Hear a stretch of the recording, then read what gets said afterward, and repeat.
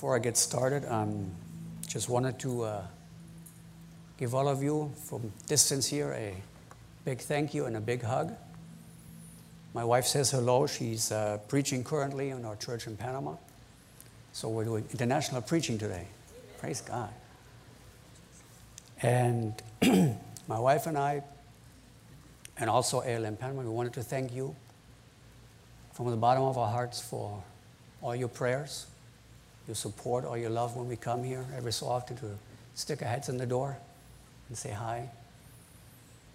All your support, your tithe, your offerings, everything that you do. Please understand, even though we're 3.5 hours away by plane, the support that you give us is felt and is deeply appreciated. Every soul we win down there, you have the hand on the net also. Because you're helping us to do all the things we do down there. So again, thank you so much, all of you, for your faithfulness. It's been over 20 years now, believe it or not. 20 years. Wow. And we truly appreciate it. I want to thank you. And we work hard for God, and we also work hard for you guys to make you proud, okay? Amen. All right. This scripture I don't have on my slideshow, so Dan, don't panic. Let's go to Luke chapter 17, verse 26. Luke 17, verse 26. And it says, "And as it was in the days of Noah, so shall it be also in the days of the Son of Man. They did eat, they drank, they married wives. They were given in marriage until the day that Noah entered into the ark, and the flood came and destroyed them all. Likewise also, as it was in the days of Lot, they did eat, they drank, they bought, they sold, they planted, they builded. But the same day that Lot went out of Sodom, it rained fire and brimstone from heaven and destroyed them all. Even thus shall it be in the day when the Son of Man is revealed." I think nowadays, with everything going on, a lot of people are beginning to, again, speak about, are we in the last days? Are we in the end times, right? What's going to happen? You know, every time when things change so drastically in front of our eyes, people begin to ponder these revelations in the Bible. You know, and I've taught extensively on this in Panama the last couple of months. And we see certain things that we have not seen before. We have seen certain things that are being fulfilled that have not been fulfilled before. So all I can say is, I don't know the time of the date, nobody knows. But what we can say is, we better start getting ready. And while pondering and meditating and praying about the sermon for today, which I changed, I don't know how many times, Dan, I don't know. God started dealing with me about a topic that I think has affected many of us. And we're looking, or since last week, we've been looking at the state, the condition of the church. We talked about how the information that we're bombarded with every day is impacting us in such a manner that we basically become more tolerant to many things. That we started changing how we treat each other, how we talk to each other, what we think about each other because of this and that position. And we came to the conclusion to see that, yes, even in the Bible we saw that the people of God sometimes give more strength, more power, more value to the word that comes from the world than to the word that comes from God. That was what we did on Sunday. Then on Wednesday, we spoke about, again, the condition of the church and how we have to get the fire back, the fire in the church. That was a long teaching that told us all the things that the fire does. But we also said that the fire can be put out. And that sometimes we're the ones ourselves who put out the fire in ourselves or in the church. And that the fire has to be restarted. We have to have a spark. We have to get... And while I was reading, studying all this, I stumbled upon a biblical truth that might help us understand why all this is happening, why all of this is happening. And it's not to make excuses, it is just to clarify or to make us understand what really is happening with us at this point. Let's go to the next one. I don't know if I have the right one there. 2. Yeah, go to 2, yeah. I'm sorry, brother. There you go. And I was pondering all this, and it came to my heart that maybe I should talk about hope. Where's our hope? What do we place our hope in nowadays? And to understand exactly what God's trying to teach us this morning, we want to connect it to a biblical example about it. If we go to the next one, please. In 2 Kings 7, verse 1, we see, Then Elijah said, Hear ye the word of the Lord. Thus says the Lord, Tomorrow about this time shall a measure of fine flour be sold for a shekel, and 2 measures of barley for a shekel in the gate of Samaria. Here again we see revelation of God. God speaking directly to his people, saying, this is going to happen tomorrow. Get ready. No matter what the circumstance situation is right now, what you feel, what you think, what's happening, tomorrow this will be available to you. This will be happening tomorrow. A very specific word from the prophet Elijah. So, what's going on here? What was happening in Israel at this time that this would be considered good news?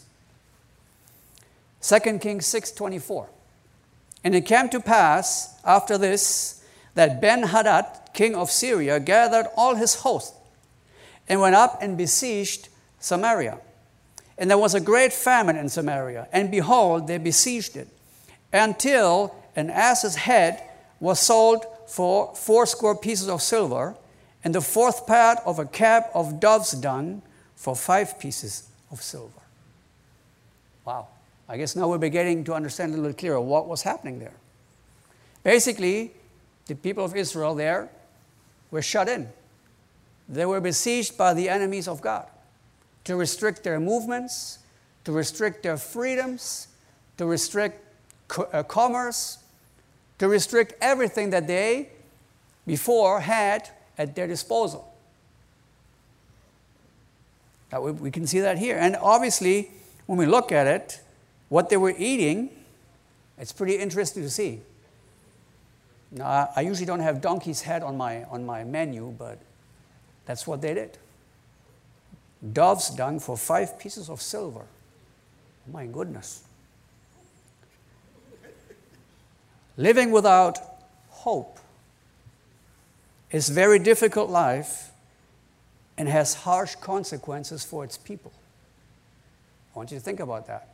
Because I think we all living today and passing through what happened the last year and a half, I think our hope sometimes was not where it's supposed to be.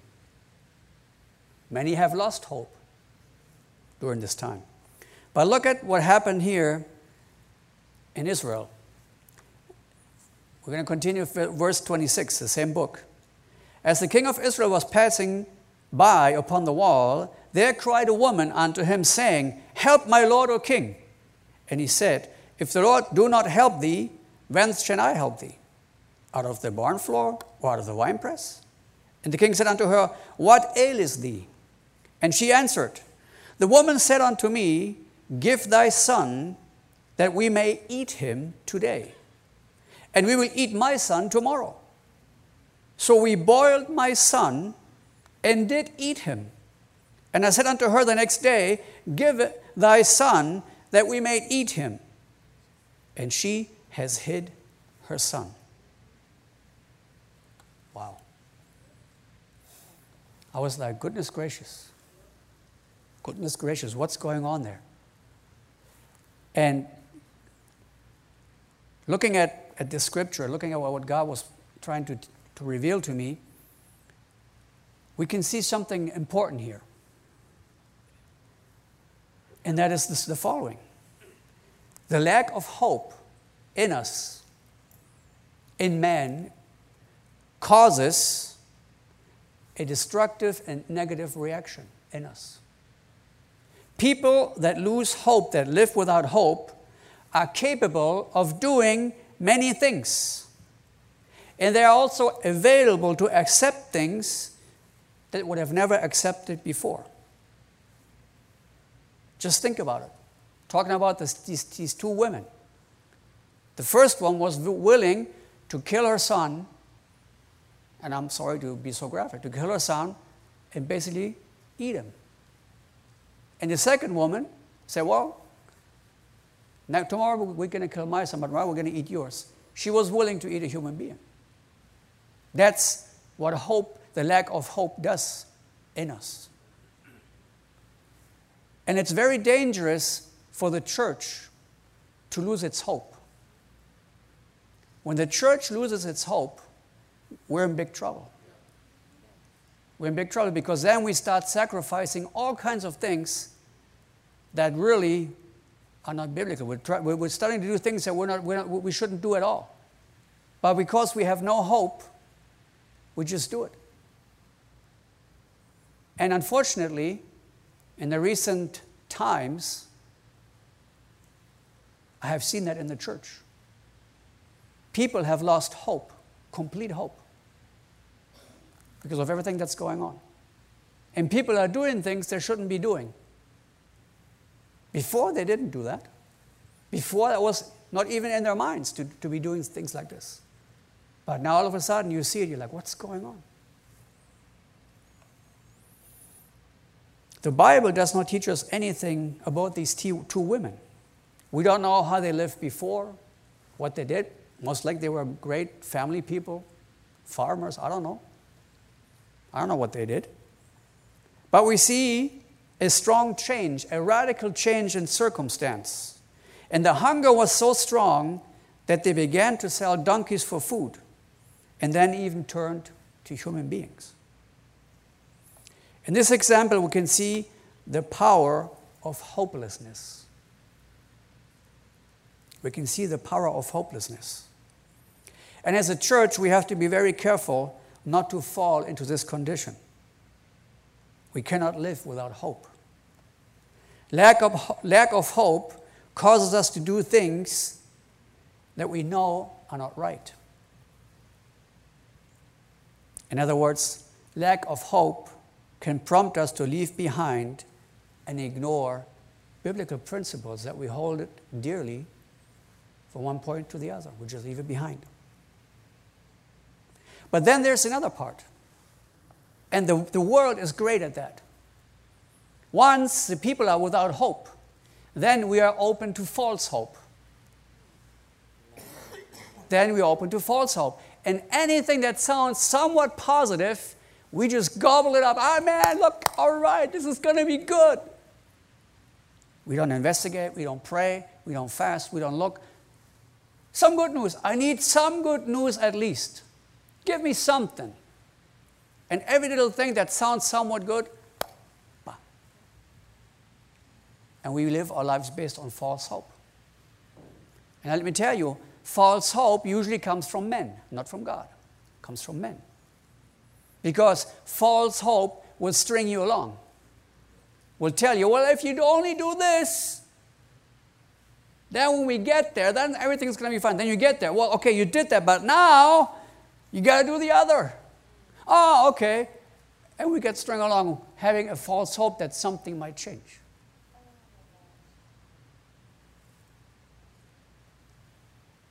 Just reflect on what's going on in the world today. How much false hope is there floating around in the world today? And how many of us have looked for comfort in this false hope that man presents to us? It's crazy. I never thought I would preach a message like that. I never thought I would see things like that in the church, but it's happening right now. All over the world. It's happening right now. False hope is a very powerful weapon.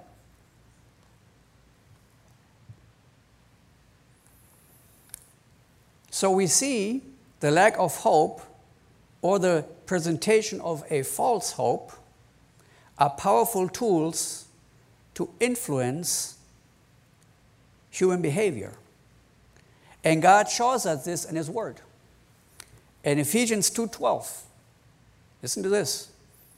That at a time ye were without Christ, being aliens from the commonwealth of Israel, and strangers from the covenants of promise, having no hope, and without God in the world. We know, we have to understand that our hope that we have cannot come from the world. Cannot. The Bible says here, or shows us, that the people that live in the world live without true hope because they live without God. True hope comes from God. If anybody gives you hope about anything in the world, trust me, circumstances can change like that, and what they told you today might not be true tomorrow, without fault on their own. So, we cannot listen to the voices of the world thinking that, whoa, things are going to turn around, things are going to get better.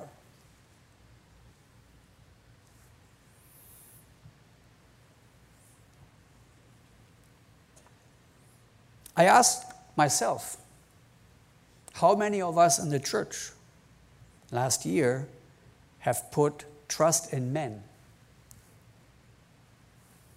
to have hope? How many of us have been glued in front of the television just to get some glimpse of what might happen in the future?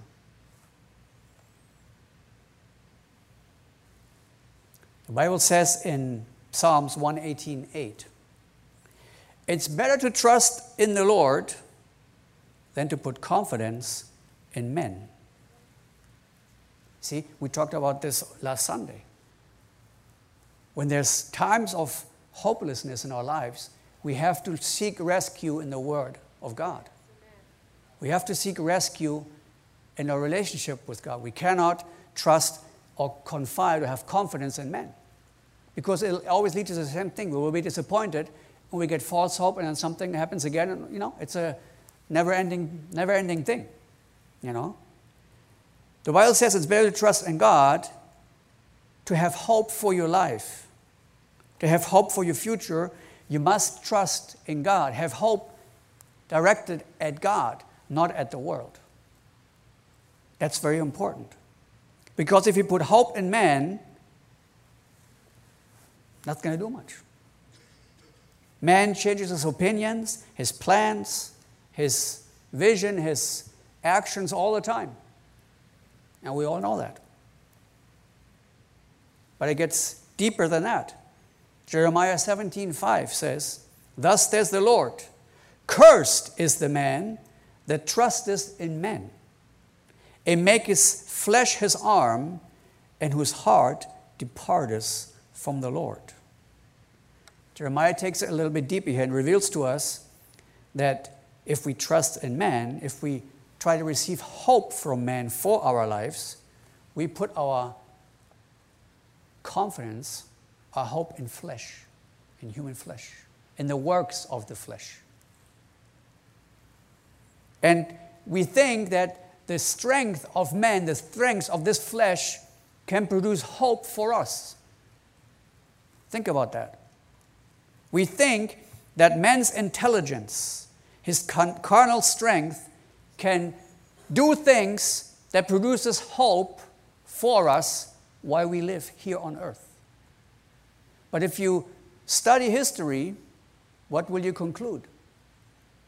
That the intelligence and strength of man, in reality, is the cause for all the problems we have in this world. Why are we going to put hope in that if we know that? That's why God warns us. Isaiah 31:1. Woe to them that go down to Egypt for help, and stay on horses, and trust in chariots, because there are many in the in horsemen, because they are very strong. But they look not unto the Holy One of Israel, neither seek the Lord. Look at that. God says, don't be looking for armies, don't be looking for strength in men, because it's not going to work for you. What you have to, because we do that a lot of times. Instead of looking to God for help, for hope, for strength, we look at all kinds of worldly things, intelligence, counsel from men, strength of the flesh, to resolve our problems, our situations. We think that's going to be the solution. And we don't even look unto the Holy One. We don't even look at God as a possible bringer of hope to us in that situation. And I've seen this more and more. In churches all over the world, we see it. People look less and less to God and more to worldly things for solutions in their lives. But the only true hope comes from God. Amen. There's nothing else we can look for. We can't find hope anywhere else. We have to look to God. So, an active and healthy hope obviously is important for us. And I know sometimes it's asking a lot for people to have hope when they're in such desperate situations. It's difficult. You know, in Panama, we deal with a lot of teenagers. You know, we work in what the government calls red districts or hot areas, you know, where there's gang activity, where there's extreme poverty. You know, Panama still has a 20-something percentage of extreme poverty in their population. It is stone throw from the church. You go on those, pastors had to meet with a couple of times. Sometimes we have to go with police protection because you can't go in there, you know, by yourself. Even though we do sometimes, you know. I mean, God's with it. When God sends us, we're going to be okay, right? Amen. But we see what people do that don't have hope. We see what they do. And it's horrible. It's horrible what people do that feel that there's no hope for their future, there's no hope for their life. They will do anything to get one up on the next one. Anything. So where does our hope come from? As a believer, where does our hope from? Where does our hope come from? First, our hope comes from the Word of God. Oh, my screen just died, so don't worry about it. If you're following along, then we're going to be okay. Romans 15:4 says, "Who whatsoever thing were written aforetime were written for our learning, that we, through patience and comfort of the Scriptures, might have hope." Look at this. We have to return to the point where for us as a church, the first resource of hope is the Bible. It's the Bible. But the Bible is an important tool to keep the hope in you alive. No matter what happens, I know sometimes it's difficult. I know sometimes it's hard. I know sometimes we go through things and we're just like, oh my goodness, what am I going to do? We don't see any way out. We feel like, oh my goodness, this is going to be horrible. What am I going to do now? And sometimes we don't even think about looking at the Word of God. Amen? Or am I the only one? We do that. But you know what? This is what God is teaching us. He says, these things were written down for you. Say after me, these things were written down for me. You have to make it personal. When God wrote the Word of God, He had you in mind too. Because Jesus is the Word, right? And He died for us, right? So everything that's written in the Word, God wrote down for me, and He wrote it down for you. It's like a personal instruction love letter that God gave you, that you may look at and say, well, God gave that to me. He wrote it just for me. It's mine. And whatever happens, I'll just open this nice letter, this nice book. I mean, think about it. In the Bible, what do we have? What do we have? The Bible was written in a span of 2,500 years. How many know that? And there we have historic books, right? We have books of law. We have books of poetry. Wow, we do. We have books of prophecy. I mean, there's a great variety in these books and letters that God has written for us so that we might have hope. It says there's a reason these things were written down before time, so that you may learn, and through patience in the Scriptures, you will have hope. That's why God gave us His Word. And we sometimes discard the Word of God completely. Church, we have to go back to the Word of God. We have to return to the Word of God like never before. Start a reading plan. Start studying. Do something, But get your face in the Bible. Turn off the TV. Stop binge watching Netflix. Stop the internet. Stop these things. Open your book. Open the Bible. Open the book that God wrote for you. So that you can learn. And that you, in patience, you can have hope. Amen. It's not that difficult. God wants us to have hope. But there's more. In Acts 26, 6 and 7, we have also in the Bible God's promises. Listen to this. Here, Paul is defending himself, and he says, "And now I stand, and I'm judged for the hope of the promise made of God unto our fathers, unto which promise our 12 tribes, instantly serving God day and night, hope to come, for which hope's sake, King Agrippa, I'm accused of the Jews." Not only did God write a letter, a book to you, so that you may have hope, that you may learn, He also put in there a huge amount, tons of promises. What is the best medicine against hopelessness? Promises. But not promises from the world, no, promises from the Word of God. Because when God promises you something, trust me, it's going to happen. Amen? So if you have hopelessness in your life, if you feel desperate and depressed and full of anxiety and everything, get in the Word of God and say, okay, this was written for me. This word was written for me. God wrote it for me, just for me, and I'm going to read it, and I'm going to get into it, I'm going to love reading it, I'm going to study it, and I'm going to learn.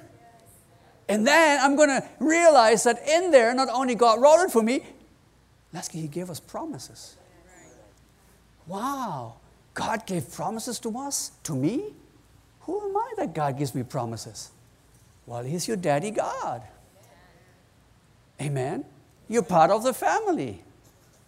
Amen. You accepted Jesus Christ as your Savior. That's the promises for you. If you I challenge you, take a legal pad, start on page number 1, and write down all the promises that God put in the Bible for you.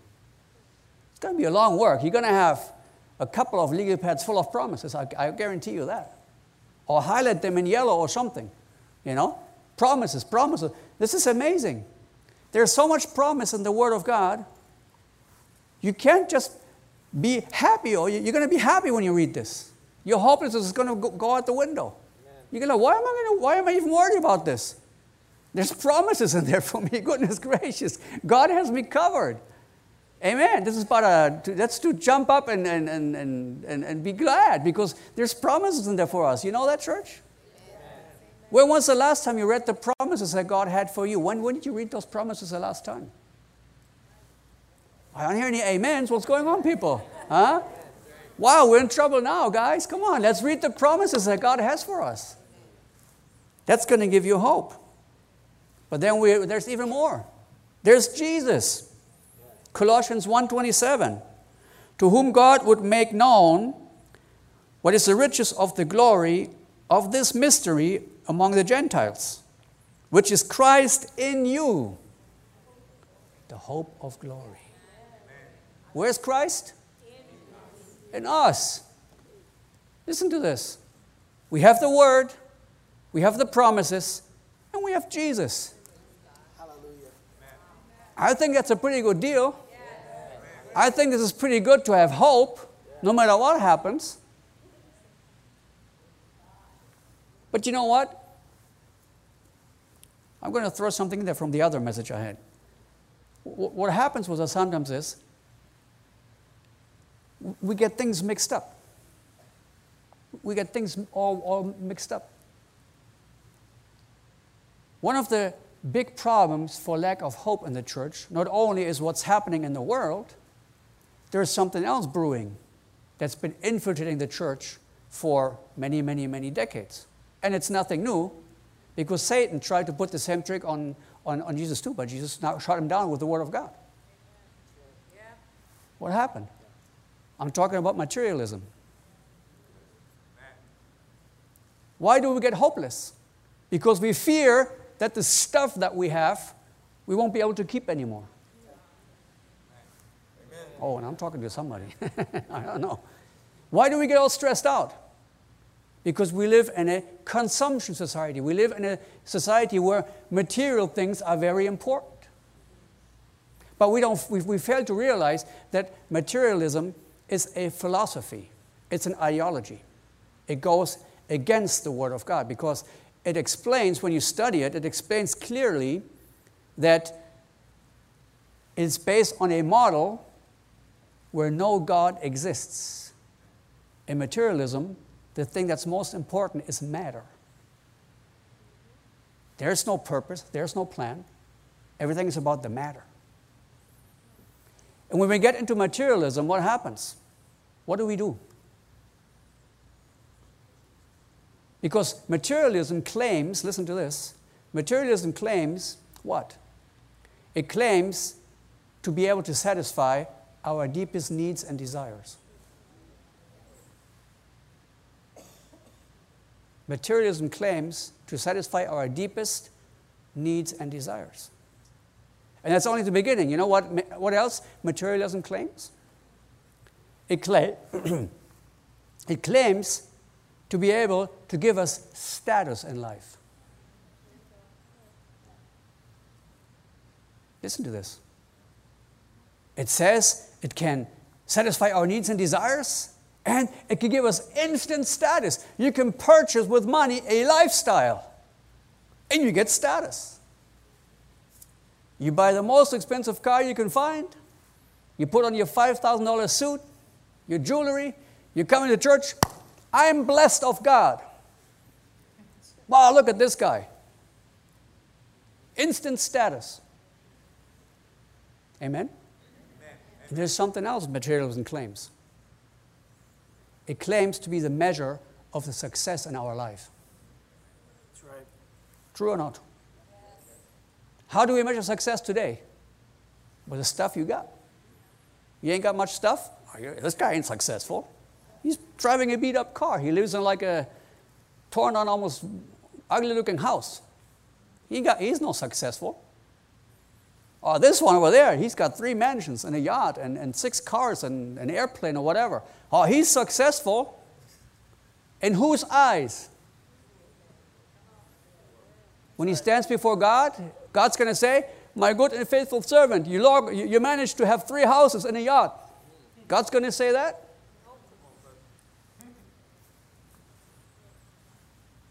And that leads us to the next thing, which is consumerism.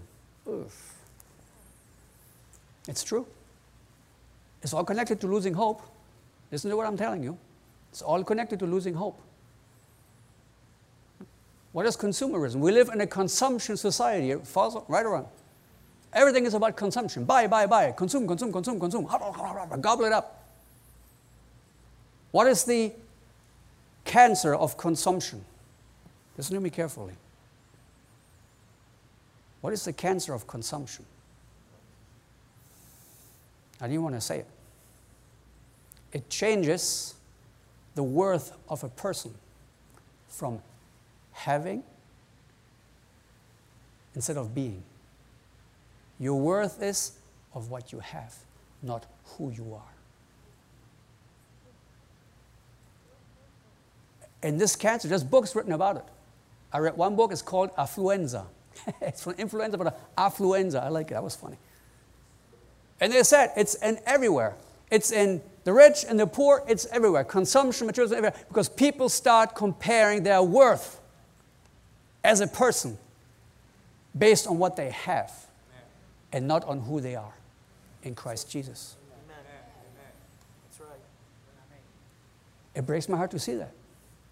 But you see it everywhere. Going back to Panama and those bad neighborhoods where we work. People live in huts made from wood and tin roofs. But you go inside, they got a 50-inch on there on the wall. And they got a new cell phone. Everything else looks like garbage, but I'm like, what's going on here? Instant status. I got nothing, but I got my cell phone. I'm worth something. Look at me. I got the new one. You don't got that one. Yeah. I showed you. I'm embarrassed. This one is like 3 years old. Because this one has 3 cameras. This one has 1 camera.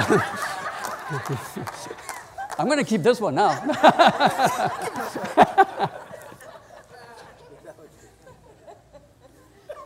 We laugh about it, but it's true. You see it in the poor, you see it in the rich. And we see it in the church. And that's why people in the church reject their calling and everything that God has for them, because they think they're worth nothing because they got nothing.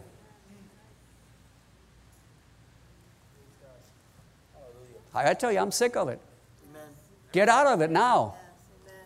Don't compare yourself what you have, what they have. Oh, my car, I'm like, what are you talking about? Amen. Your worth does not depend on what you have.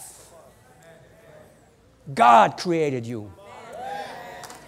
God created you. God gave you life. Not the stuff, not the government. God gave you life. God gave you a calling. That's irrevocable. God gave you gifts and talents. Amen. That's what God did. We're you so hung up about material stuff. And when the economy comes crashing down, everybody is without hope because they're all afraid they're going to lose their stuff because they can't pay for it.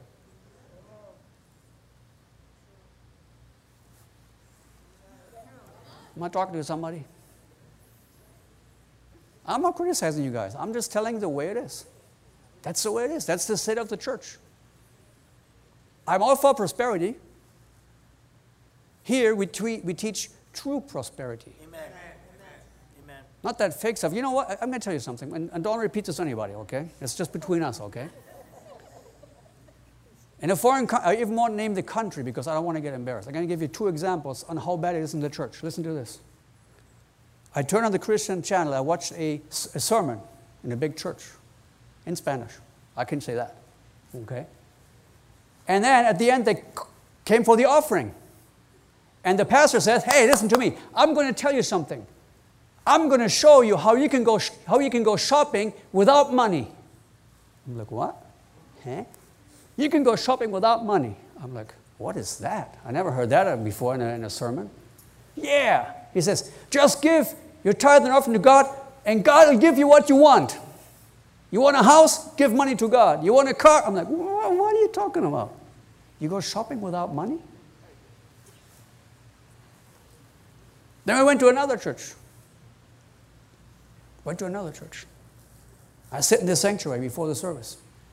This guy comes up, dressed up nice, suit. He's like, oh, you're new here? I'm like, yeah, I'm new. I'm just visiting. Okay, here. He gives me a pamphlet. I'm like, what is this? He says, our church is offering a credit card. I'm like, what? And the credit card had the logo of the church on it. Oh, this is really good. We can deduct your tithing right away automatically, and you can save, and you can. I'm like, get thee out of here, Satan. Leave me alone. I took the pamphlet, though. I still have it in my office in Panama. I couldn't believe it.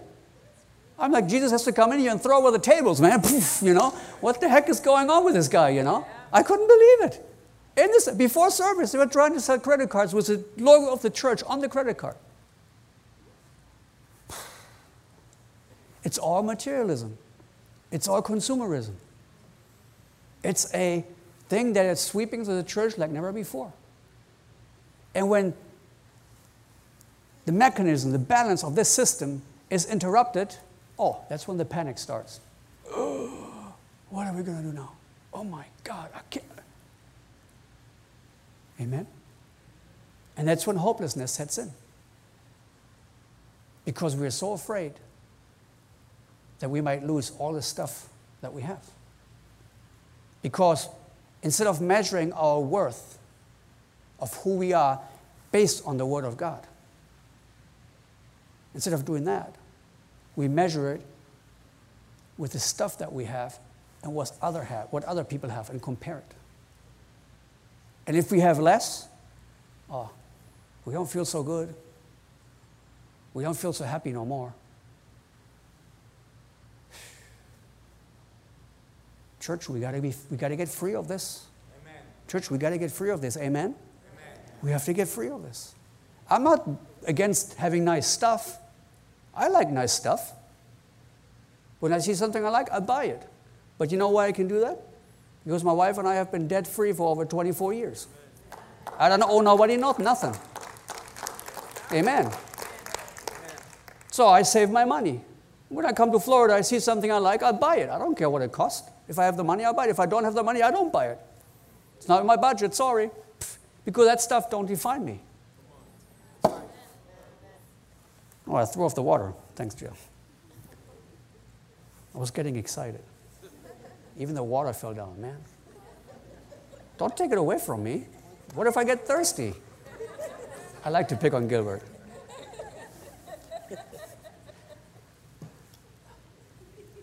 You know what I'm saying?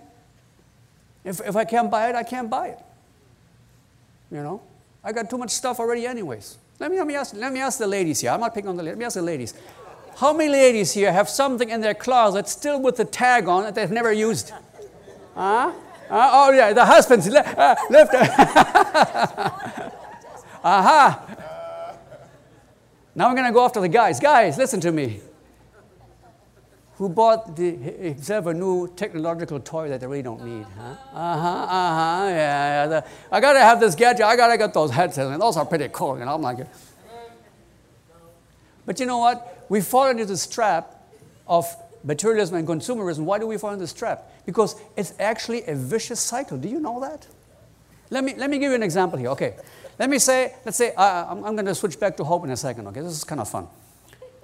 Let's say I want to buy myself a new cell phone. And you know, there's a large variety. You can get like the really cheap ones for like $100, and you can get up to $1,200 now for a phone. Like, this is crazy. $1,200 for a phone. And so you make the effort, you purchase the cell phone of your dreams. You got it in your hands. You're like, okay, now I got it. What now? Well, the first thing, because see, this is how consumerism works. One purchase leads to many others. Because the cell phone, you got to buy a protector, man. The sales guy, hey, what protector do you want? I'm like, well, why don't you make a cell phone that comes with a protector that doesn't, we can send rockets to the moon and to space, but we can't have a phone that doesn't break when it touches the floor, like, ding, oh, it's cracked. Right? Oh, you got to buy a protector. You got to buy the good one. So a protector is like $50 now. I'm like, what? This is a piece of plastic that costs like 5 cents to make in China. You're going to say to me, for $49? Yeah, but those are the best. You can drop it. Oh, nothing happened. Cool. They tested this. A car can drive over it and nothing happens. I'm like, oh, okay, I'm going to buy that one then, all right. But now, you have to make your life more comfortable. You know what really gets on my nerves about cell phones? When you charge it, you have to put the cable in here. I don't like that. I want a wireless charger. I just go home and lay it on there. Cool, look how easy my life is. It's so easy now. I don't have to put the cable in there anymore. I just go like this. And I can charge my watch at the same time. This is cool, man. I got to get one of those. Oh, $79.95. All right, give it to me. And then, well, you know, and you know that this phone is good, but it does not come with a really good headset. You got to have Bluetooth ear. Okay, how much are those? $200. Okay, give them to me too. And then you go home, you're like, okay, what do I do now? I forgot something. I can't even use it. Now I got to have somebody and pay them monthly so I can use this stupid thing.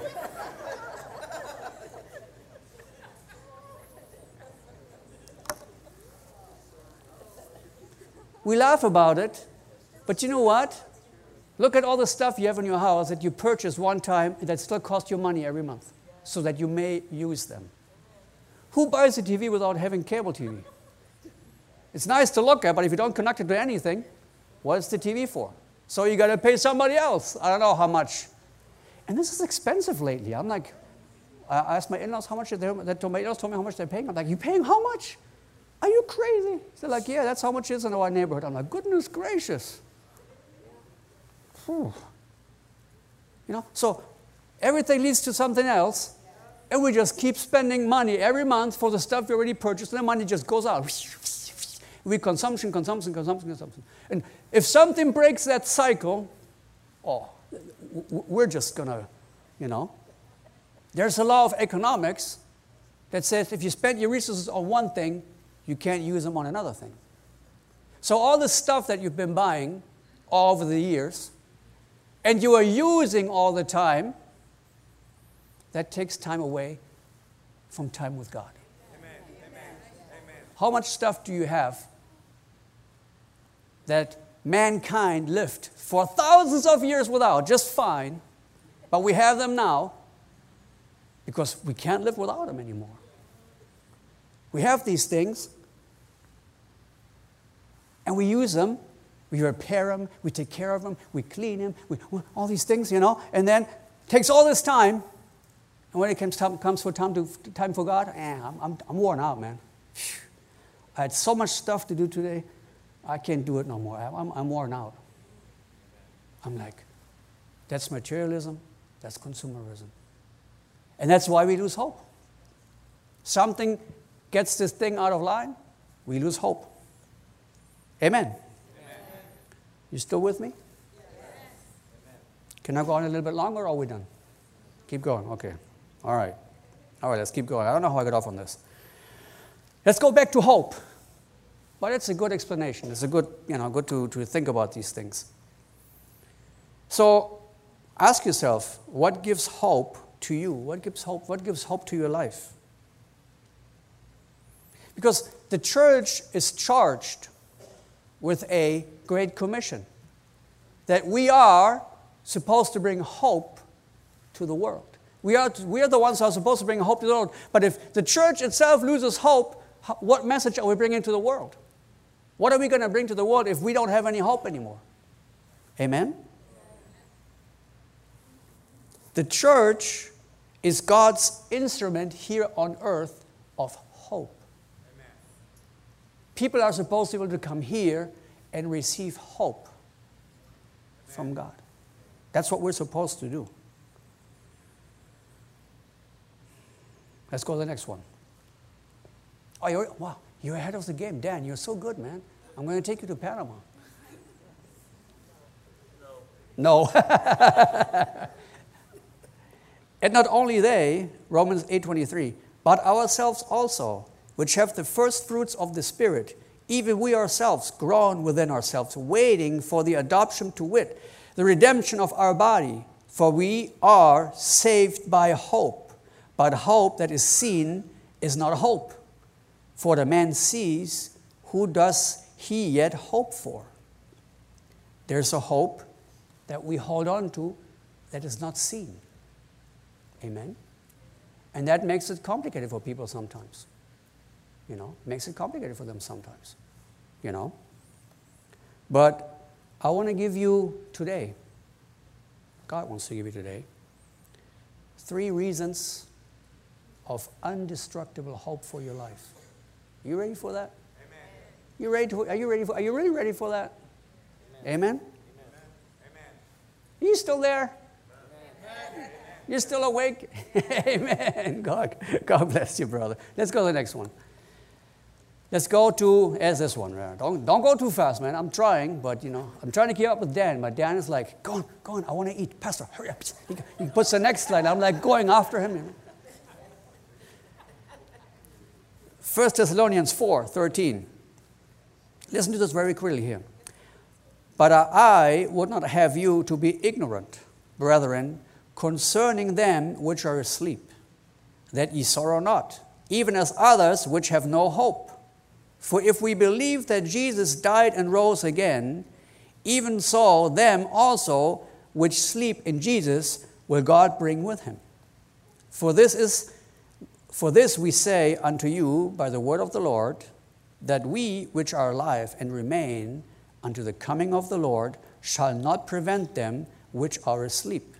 For the Lord himself shall descend from heaven with a shout, with the voice of an archangel, and with the trump of God. And the dead in Christ shall rise first. Then we which are alive and remain shall be caught up together with them in the clouds to meet the Lord in the air. And so shall we ever be with the Lord. Hallelujah. This scripture here gives us three points, three promises, three biblical principles of unshakable hope. And if we as believers are able to take these into our hearts and live with them, trust me, you will never again have a problem with hopelessness. Because your hope is not based on the world. It's not based on things. It's not based on places. It's not based on persons. No, it's based on what God has promised us He will do when He returns. Amen? Amen? First, our hope is in the resurrection. How many say amen? Amen? The Bible says here that first, those that are asleep, what does that mean? Those that died. Their physical body died, but their spirit still lives on. And when Jesus returns, those are the ones, the dead in Christ, will arise first. Think about that. I mean, for me, that's just amazing. Can you imagine the amount of people that will arise when Jesus returns? Wow. I mean, that's going to be amazing. It's going to be incredible. How many want to see that? I want to see that. Who wants to take part in that? I want to take part in that. You know, so our hope is in that resurrection. And why do we know it's truth? Because Jesus was the first. He rose from the dead first. So if Jesus rose from the dead, we know that His word is truth also, and that when the Bible teaches us that when He returns, the dead in Christ shall rise, it will happen. Undeniable, it will happen. Next, our hope is in the rapture. I don't know if you heard me. Our hope is in the rapture, church. Not in stuff, not in promises from now. Our hope is in the rapture. When Jesus comes, it will be a sudden event. Like that. One moment, we will be living life normally, and the next moment, think, we'll be up in the air with Him. Just like that. That's what our hope is in. Tell me, can anything in the world change that? Can anybody in the world change that? Can anything that you have or don't have change that? No. God's in control. Our hope is in the rapture. And it will be interesting because I think we will see people go with Jesus that we never thought they would go. And we will see people stay behind that we never thought they would stay behind. Because at the end of the day, it's not your call. It doesn't matter what you think. God decides who goes and who doesn't. So don't spend your time looking at others. No, look at yourself and get yourself ready for the rapture because Jesus is coming back. Amen?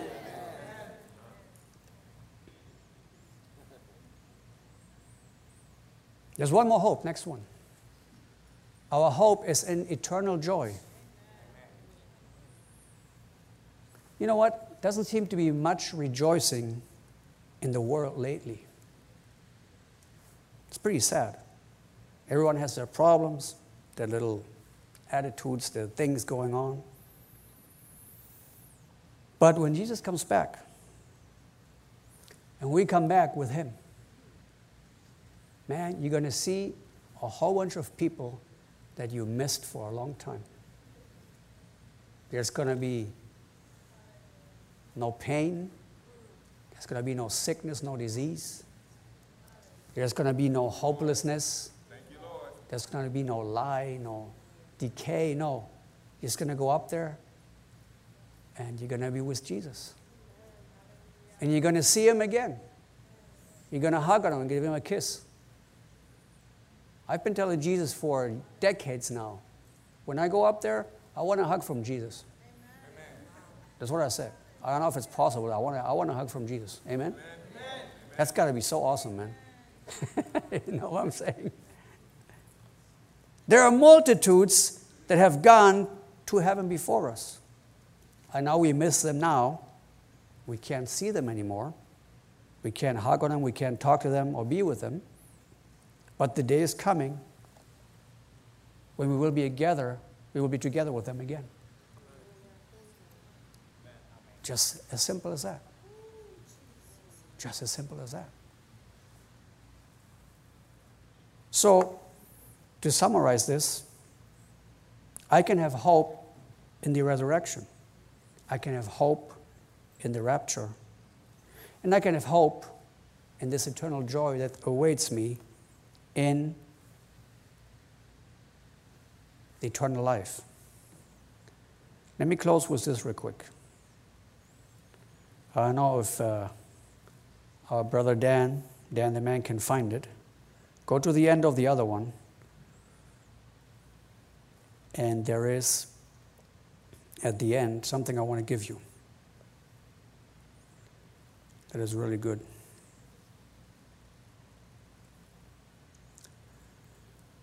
It says time, talents, all that stuff. Instead of living with hopelessness and accumulating treasures here on earth, if you want to have hope in your life, listen to this. God has given us, under His manifold grace, certain things that are important for us to do. First of all, God has given us a specific time here on earth. Everybody's life here has a certain time. Some are longer on earth, some are shorter on earth. But trust me, in comparison to eternity, it's just a tiny little amount. But this time is used here for us to do what? To store up earthly treasures.